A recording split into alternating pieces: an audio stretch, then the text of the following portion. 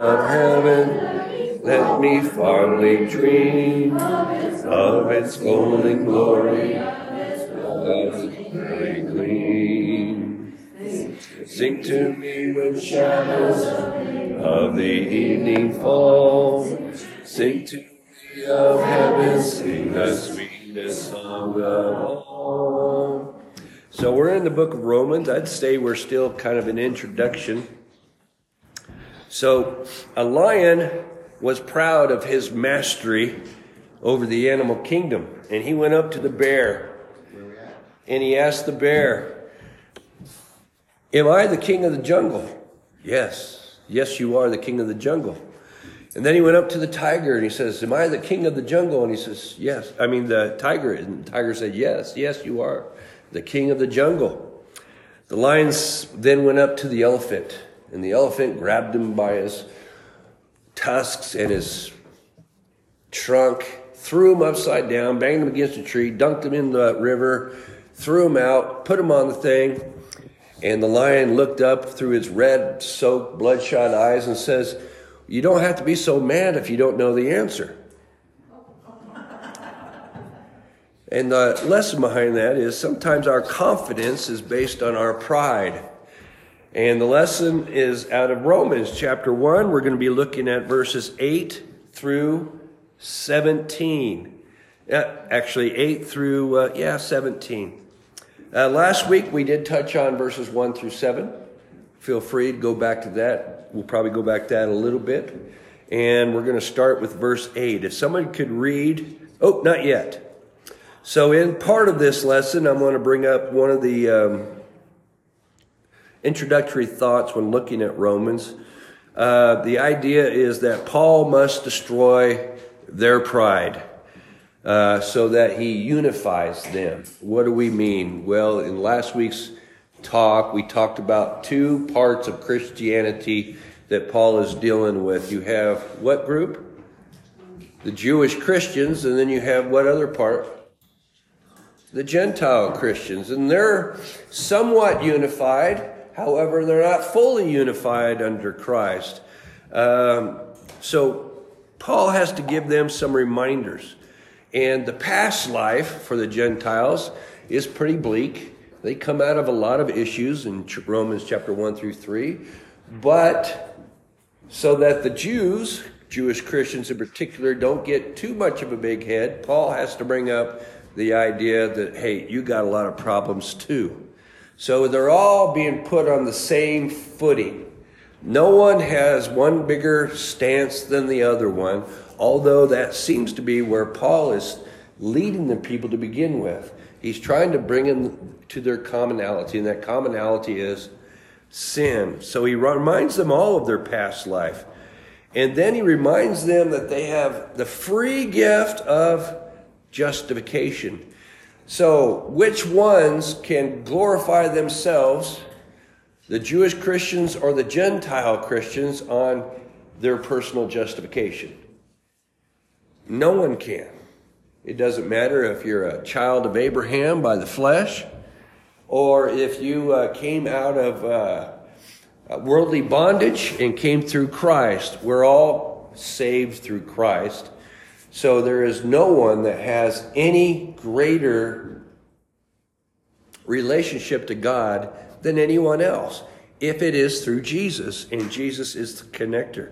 And then he reminds them that, hey, God and the spirits are needed to assist you to be like Jesus. So, once we hit that toddler age, we need a lot of assistance for some reason because we've been selfish our whole life. Feed me, bathe me, change me, and when I cry, do everything for me. We are the center of our own universe. And then we become toddler, and mom and dad kind of get fed up with, no, you could pick yourself up and get walking.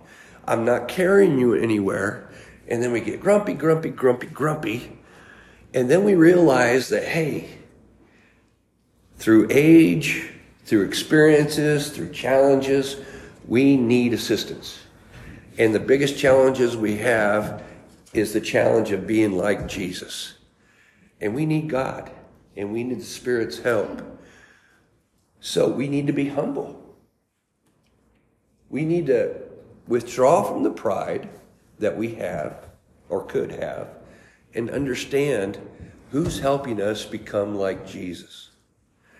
So my question to you is, how might pride interfere with our Christian walk?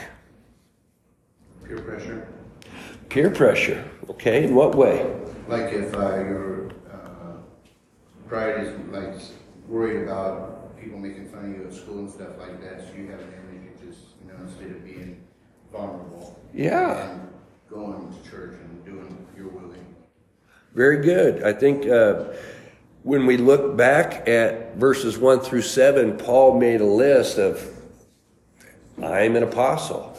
Did I get there by my greatness? No, it was a gift of God, wasn't it? I had been sent out. I've been made who I am, but I am a slave of Christ. Everything he has given me is because he is my master. And I have turned to him freely because everything that comes from him is a benefit. So why would I be, and this is where chapter 1, verse 16 comes in, why would I be ashamed of the gospel of Jesus Christ? Why would a peer group be something that I'm worried about if this is the greatest information that I can receive on this earth or anywhere else? Yeah, very good, Jerry. Pride could interfere because I don't want to be in that category to stand up for Christ, and I want to be my own self. He was a chosen. Yes, yeah, he was chosen, as we all are when we're in Christ, but we do know his apostleship was asked by Jesus specifically to reach to the Gentiles on a specific mission. So he was chosen. So we don't want pride to interfere with our walk with Jesus Christ. So if we get into verses 8 through 10, we're going to look at part of Paul's prayer. Somebody read verse 8 through 10 of chapter 1. Really big. First, I thank my God through Jesus Christ for you all, that your faith is spoken of throughout the world, the whole world. For God is my witness, whom I serve with my spirit and gospel of his Son, that without ceasing I make mention of you always in my prayers, making request, if by any means now at length I might have a prosperous journey by the will of God to come to you. Okay. So, what's one of the things that he brings up in his prayer? What does he acknowledge? Their faith. All right. And that's a good thing. And their faith is being spread where? Everywhere. Around the known world at that time. It's being announced. It's a good thing. Now, if their faith and the obedience of their faith is being spread, and Paul heard about some of the negative stuff, do you think some of the negative stuff might be spread as well? Absolutely. But we have here Paul focusing in his prayer among the positive nature before he gets into some of the challenges that they have to work with. And he also acknowledges what? God and Jesus. And specifically their what? Their will, their gospel. So earlier we heard that this is God's gospel in verses 1 through 7. And now we're hearing that, hey, there's the gospel of his Son. They are the same gospel, aren't they? The Father and the Son are equals. So you'll see that throughout this bouncing back and forth. God's gospel, Jesus' gospel. He'll even call it his gospel, you'll notice.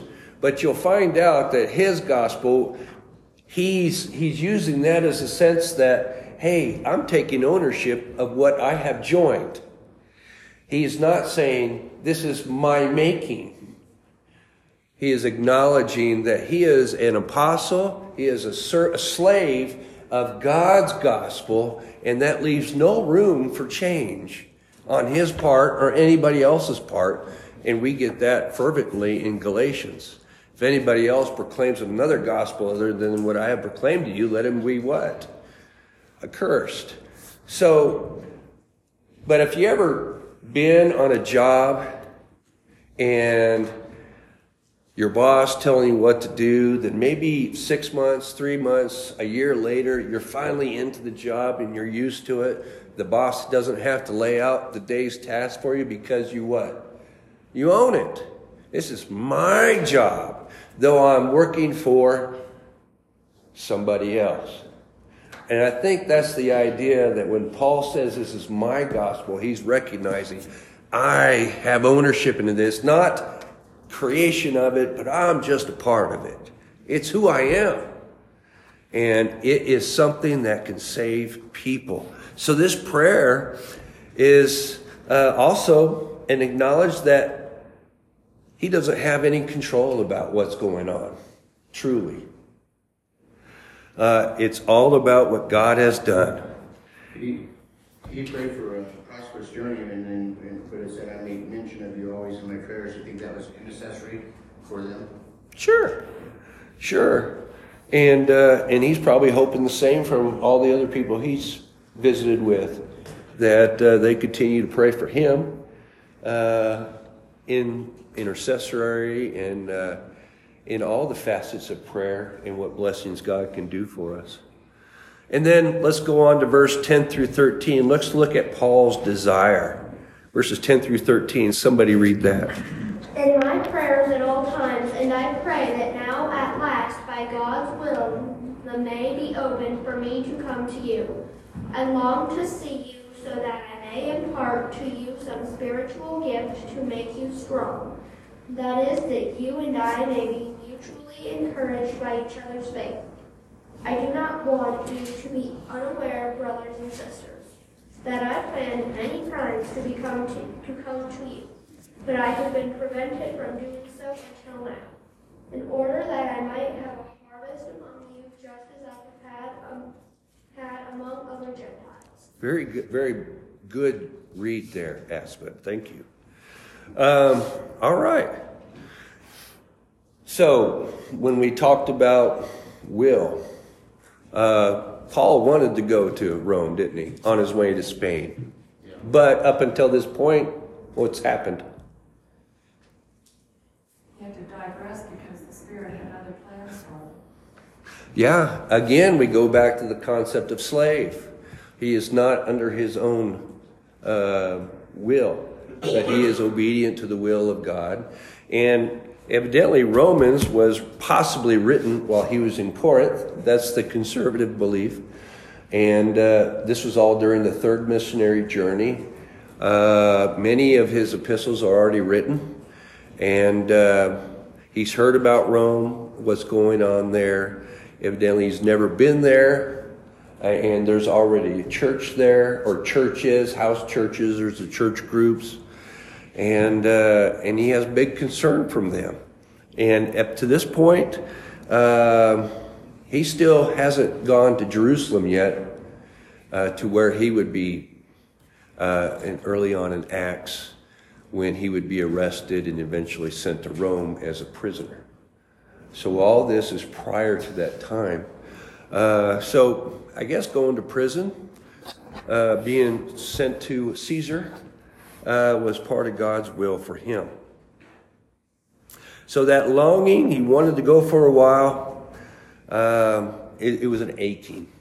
If you ever had an aching to go somewhere? Yearning.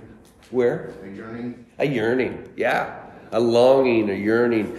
And it was just more than sightseeing, I'm imagining, wasn't it?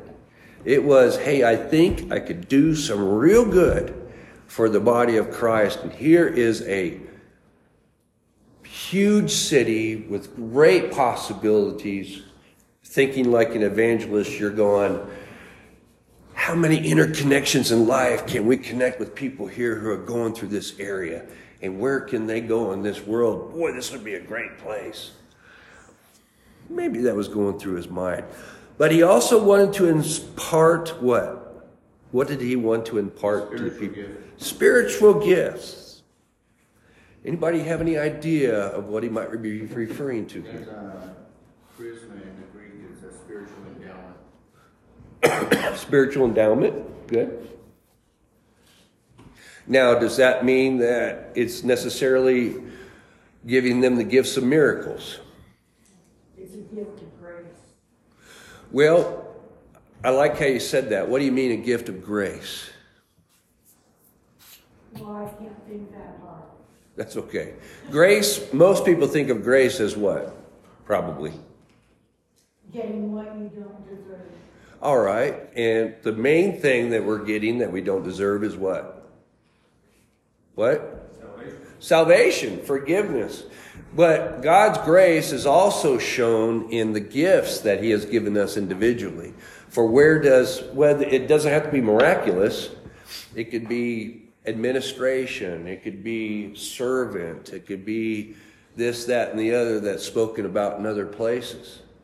Not all those are for miraculous laying on of hands, but something that's gifted to us. Yes. Just wondering if it could just be the gift of them all being together, because like Paul, he's a level way through that. I long to see you, you know. And I think that's where he's really going. I don't think, although he could lay his hands on people, I don't think that's the purpose of what he's saying there. For in the next verse, right after that, it says, for the purpose of what? Through faith you receive rest. Nope. Not yet. They're going to be mutually encouraged. To be mutually encouraged. So it's almost as if I want to impart to you some spiritual gift to strengthen you. Now, whatever it is, it's something that would benefit them. But them being benefited would also do what for him? Benefit him too. It's a mutual thing. So it could be his presence. It could be his stories of salvation that have been pressed on and brought. It could be the unification needed between Jewish Christians and Gentile Christians. Verse 11, right? Mm-hmm. Yeah, the King James has comfort, to be comforted. Yep, mutually encouraged, to be comforted. And that's the part. So you'll get either two modes of thinking here, that the spiritual gifts are actually laying on of hands for miraculous gifts that they can have. But one of the things we know about that is, does people having these miraculous spiritual gifts that they received in the first century did it always bring about unity? No. 1 Corinthians 12 verse 11. Can somebody read that? 1 Corinthians 12 verse 11. So one and the same Spirit works in all these things, distributing to each one individually as he wills. And in that context, what had been going on? Arguing over gifts and diversities. Which gift is better? Which ability is better? And what Paul is saying there is, hey, it all came from God through the Spirit anyway. You really don't have a claim on it. So, being that he had been in Corinth already before he had been to Rome, understanding that spiritual gifts sometimes don't always bring about unity depending on the individual, he's about teaching unity and unification amongst this group in Rome. Well, if human nature is the same, that might be what's going on here. Either way, I want to be mutually benefited by your life. My life will mutually benefit you, and vice versa. Let's see what God has done for us through Jesus Christ, since Jesus is should be the main focus of our lives that bring about our unity. And then, of course, after that, in verse 13 and 14, what does he want to do? I think Bill went to it. Obtain fruit. So you're using the New American Standard, I think. And mine has, what does yours have? No, I would not have you ignorant, brethren, that oftentimes I purpose to come unto you, but was led here too, that I might have some fruit among you. Okay, fruit. Mine has reap a harvest. So basically, he wants to do what? Convert souls. He wants to convert souls. I mean, isn't that the main mission he's got? And not just to do that, but to benefit who else? Gentiles. Or the bodies that's already existing. So you, the people who in God's church, and those he can reach to in evangelism, specifically the Gentiles. So he's there for a reason. He wants to be there for a reason, and it really doesn't have a lot to do with the scenery, although I think he probably would have liked the scenery if it wasn't from house arrest that we later find him. So here he is. So his purpose is clear. I am a slave, verse 1. I am being sent. This is God's gospel. This is for the benefit to belong to Jesus and to be called one of his saints. So I need to be salvation, and I need to grow in the holiness that I have by being a saint in Christ. And so, boy, we got a great summary of what the book is about. Any questions? So in verses 14 through 17, we have what we call the 3 I am statements of Paul. Not of Jesus. He is not the I am, but they are I am statements. The first one comes out of verse 14. Who would lead? Verse 14. Please read verse 14, somebody. I am under obligation both to Greeks and to barbarians, both to the wise and to the foolish. All right. Obligation. Anybody here ever been under obligation? Debtor. Yeah, but hold on. I thought we were taken out of the debt of sin. We don't owe a debt anymore, do we? What's he trying to tell us? Has he changed subjects? He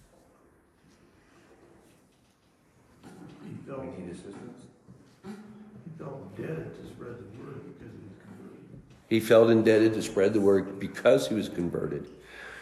Not to earn salvation. We're not dealing with him growing in his ability to be saved. The more people I get, the bigger my crown will be, type concept. He's trying to say, hey, Christ converted me. He's given me everything. My mission in life is to... It's his job description. Now, would he say that's just his job description?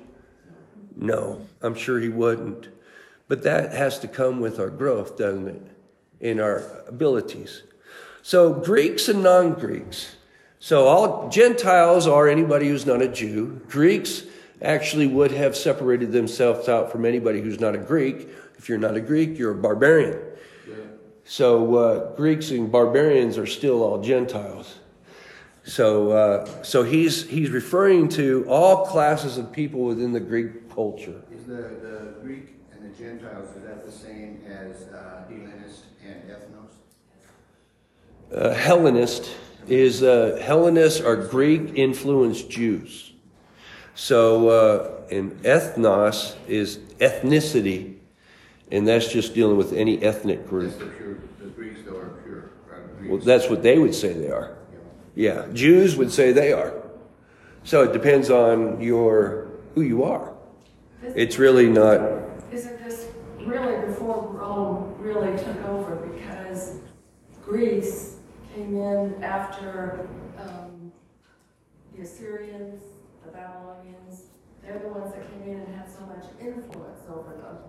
And then the Romans will come. Yes, as far as, so the Greeks would have later joined the Romans, and after the Greeks declined into what and then the Romans eventually took over to where they took over the groups that rose up under the Greek culture. I forgot what they're called, the Maccabees. So they, That's yeah. why this makes me think that this is right then, that's what he's dealing with more, is the Greek culture. It's quite possible. So all in the areas up until Rome, he was doing probably, you got the Romans. That was the main empire. But the Greeks were free in the Roman Empire. They were joined together. They were probably all citizens. The barbarians. Yet they had their different class. Barbarians would have been, according to the Greeks and the Romans, anybody who's not a Greek or a Roman in the Gentile class. And that probably, in their mind, would have included the Jews. If you're not a citizen of Rome, you're a barbarian.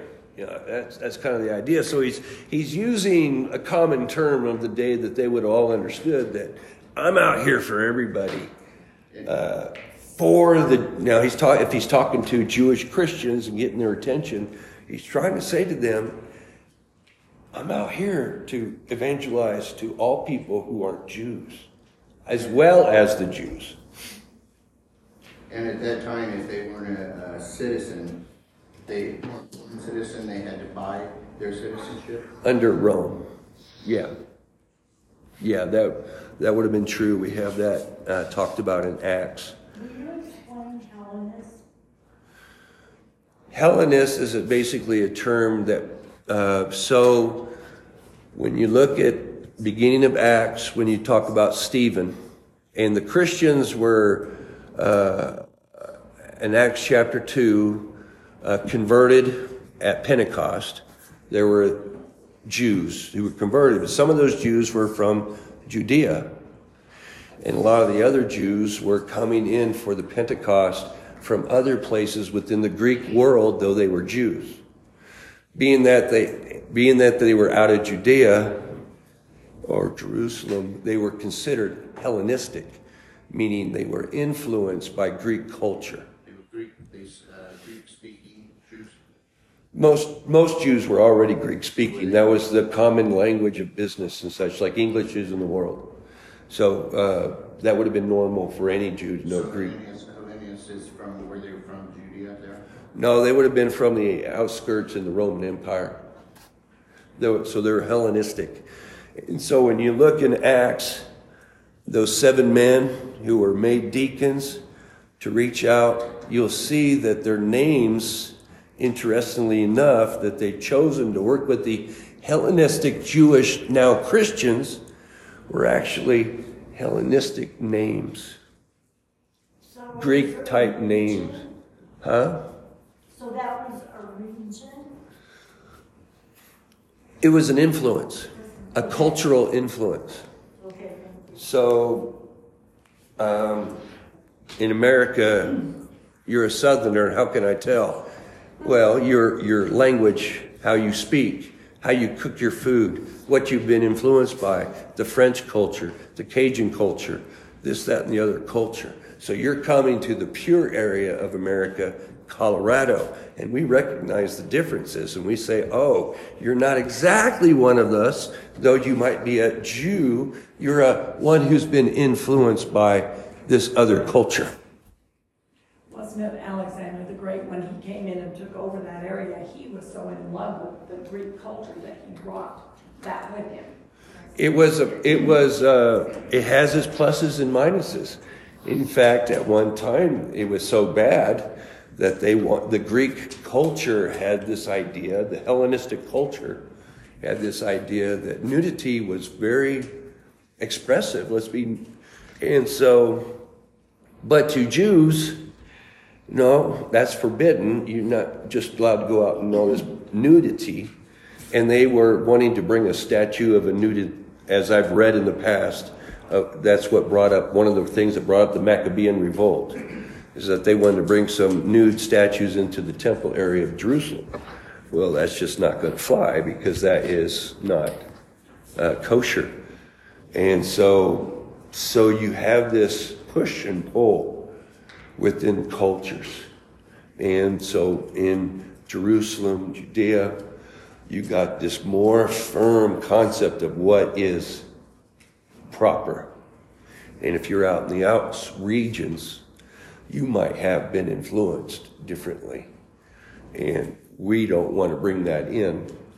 And so even in Acts, when you have the seven, including Stephen, the seven disciples who are to go help the Hellenistic Jews, it's possibly because of the struggle between the ethnic influences of the time. And so the apostles got together. How can we deal with this in a way that's beneficial to bring about unity, not separation? So even then, you have this concept of unity, not separation. And how can we deal? And that was before the Gentiles are being reached out to fully, right? So you already got this issue to a degree. And now, imagine stronger Jewish material people dealing with Greeks who are from a completely, vastly different culture that don't have any mixing going on at all. From their Hellenistic and Jewish, these are total Greeks. They don't have any Jewish influence at all. And now we have this struggle between a Jewish Christian and Gentile Greek Christians. And so you can only imagine the tense challenges there are. And that's what Paul's dealing with. You say you got from Abraham. Well, let me tell you about your walk. Yeah, we already know that they're coming from a bad area. And then you get in that concept of homosexuality and all that stuff in Romans. But you don't have anything to step on. You're all the same. Just bringing to mind Ecclesiastes, there's nothing new under the sun. Well, yeah, we can say that we're not sinners, but the reality is we are. So you got this playing back in cultures. So Paul is saying, I am under obligation, I am under debt to the Greeks and the non-Greeks, all classes of people within the Gentile culture. Does this show his ability to pay back God? No, he can't pay him back. But his responsibility is to follow God's will. And boy, we really hit it. I'll turn to Romans 13, verses 8 through 10 real quick, and I'll read that, and then we'll start cutting our time short. Owe no one anything except to love each other. For the one who loves one another has fulfilled the law. For the commandments, you shall not commit adultery, you shall not murder, who's going to understand that more, the Greek culture or the Hebrew culture? Yeah. You shall not steal, you shall not covet, and any other commandment are summed up in this word. You shall love your neighbor as yourself. Love does no wrong to a neighbor, therefore love is the fulfilling of the law. And according to what Jesus taught back there in Luke, the neighbor is the one you show what to? Mercy. And if you're not being merciful with your Christian brother, who might be struggling with a different culture that we know has a lot of errors, how can we be unified? We need to live in a way that shows a brotherly love. I am under obligation to reach out to these people who are so different. I am eager to preach. I've often mentioned, I have mentioned in my mind, passion in the Bible is always used in a negative way. It's always about self. Well, Paul uses in chapter 1, verse 10, the idea that I am eager to preach. That eagerness can be conceived as passion. But his passion didn't emanate from himself. It emanated from God's desire that he had clung on to, and that desire was to evangelize. Jeremiah, if you recall, in Jeremiah 20, verses 7 through 9, I'll just turn there real quick, and we're almost done. Jeremiah, remember when Jeremiah got upset with God? Everything's going poorly with him. He's frustrated. Things are going good. Things are going bad. Nobody's listening. He's that weeping prophet Jeremiah 20, verses 7 through 9. O Lord, you have deceived me, and I was deceived. You are stronger than I, and you have prevailed. I have become a laughingstock all that day. Everyone mocks me. He's a prophet of God, you see. For whenever I speak, I cry out, I shout, violence and destruction, meaning punishments coming from the Babylonians. For the word of the Lord has become for me a reproach and a derision all day long. If I say I will not mention him or speak any more in his name, he's frustrated, see. There is in my heart as if it were a burning fire shut up in my bones, and I am weary with holding it in. I cannot. And this is the concept that's coming out. I am eager to preach. If I hold it in, it's going to be like a fire burning within my bones. There are people who are dying out there. I have no choice. This is my passion. And it doesn't come from me. It comes because of who I have chosen to follow. The passion of an evangelist. And I am not ashamed of the gospel of Jesus Christ, for it is the power of God to salvation to everyone who believes, both to the Jew and to the Greek. I am not ashamed. He knows he's a slave of Christ. He knows he's an apostle sent out by Christ. He was not intimidated by the rejection of men because he knows what he's doing is true. And he's confident in the product, and the product is God's gospel. It's the power towards salvation. It teaches us the